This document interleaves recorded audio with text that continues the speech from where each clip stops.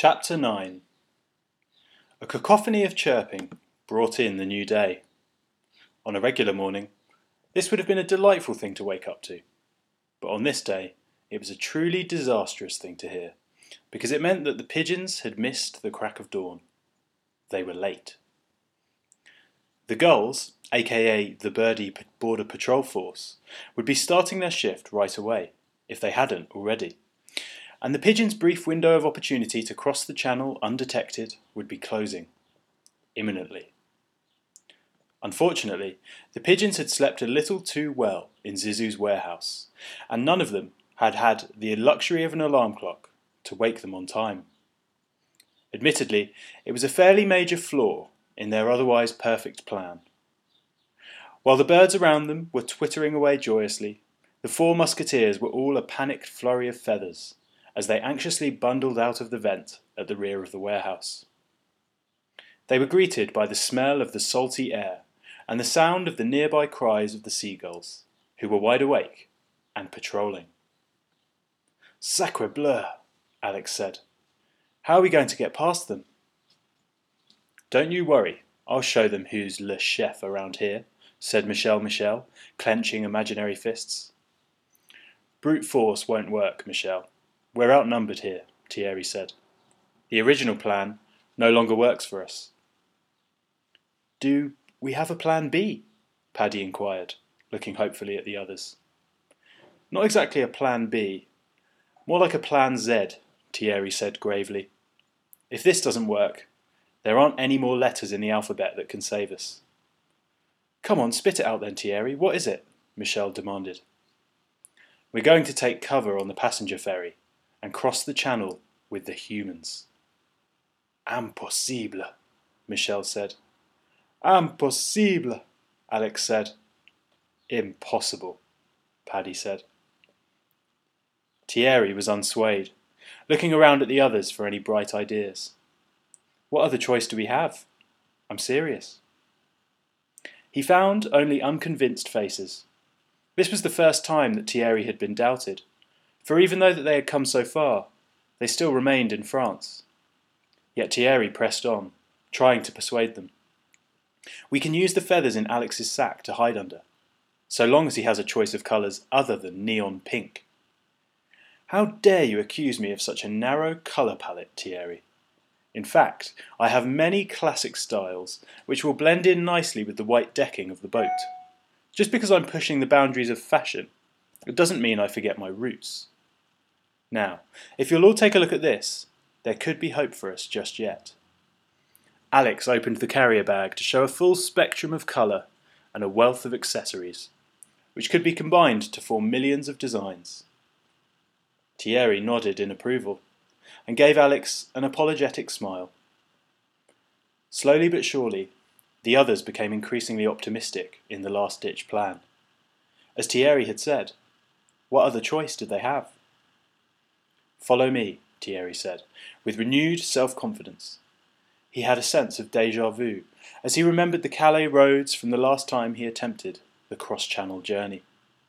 The map in his head was revealing itself at just the right time. He took them through the narrow streets towards the shore, ensuring that they didn't arouse any suspicion. Each time a seagull flew overhead, the pigeons ducked for cover in a front porch or under the awning of a shop. Each time, they were shooed away by the early risers, otherwise known as the crazy morning people, setting up for the day. With every seagull cry, Paddy felt the deathly spirit of the Morrigan wash over him. But his powers of courage forced him to press on, which encouraged others to do the same. Arriving at the port, the four musketeers perched behind cars on the ramp leading into the boat.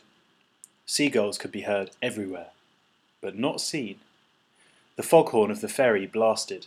It was due to leave. "It's perfect," Paddy said. "Next stop, England," Michel said gleefully. They made a dash for the boat, flying with all their might to reach the ship's deck, unseen. Of course, they couldn't hide in with the humans.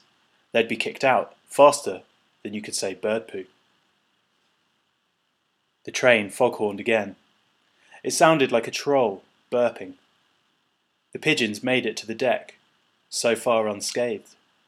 They manically flapped around, reaching into Alex's bag of feathers for camouflage. Another booming sound rang out from near the boat. It sounded like the foghorn, but deeper, more sinister.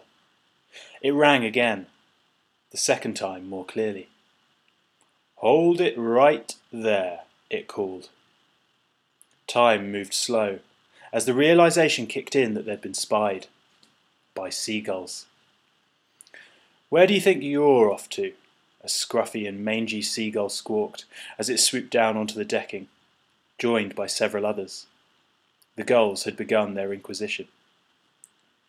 "We're going to England," Paddy said stoutly. "Well, you do sound pretty English to me. What do you think, boss?" The tattered gull turned to his commander-in-chief, whose feathers were, by contrast, shiny and conditioned. The chief was a flabby sort of bird, overfed and unhealthy, but excessively pampered. He had a pompous and sneering air too. He clearly had great power and wealth, but Paddy couldn't fathom how he had acquired it. The chief looked satisfied that Paddy was English. There was no denying it. His accent and his awkward stance told the gulls all they needed to know. "How about your companions?" the chief asked, looking at the French birds. "They're English too," Paddy insisted. "They can speak for themselves," the chief said. He was starting to take control. Alex was up first, and put on his best British accent. "I'm a proper country bird, I am," Alex said hopefully. "That," the boss said, "is the worst British accent I have ever heard. Ever. And you two? Speak up." A heavy silence hung on the others. If Alex couldn't convince them, Michel and Thierry didn't have a chance. "The three of us are French," Thierry said, making a distinction between Paddy and the rest of them. "Is there a problem?" "Damn bleeding right there's a problem. We've got enough problems as it is without you extras coming in. Not enough grain in England for more birds. So you lot will have to go back. Apart from him," he said, pointing at Paddy.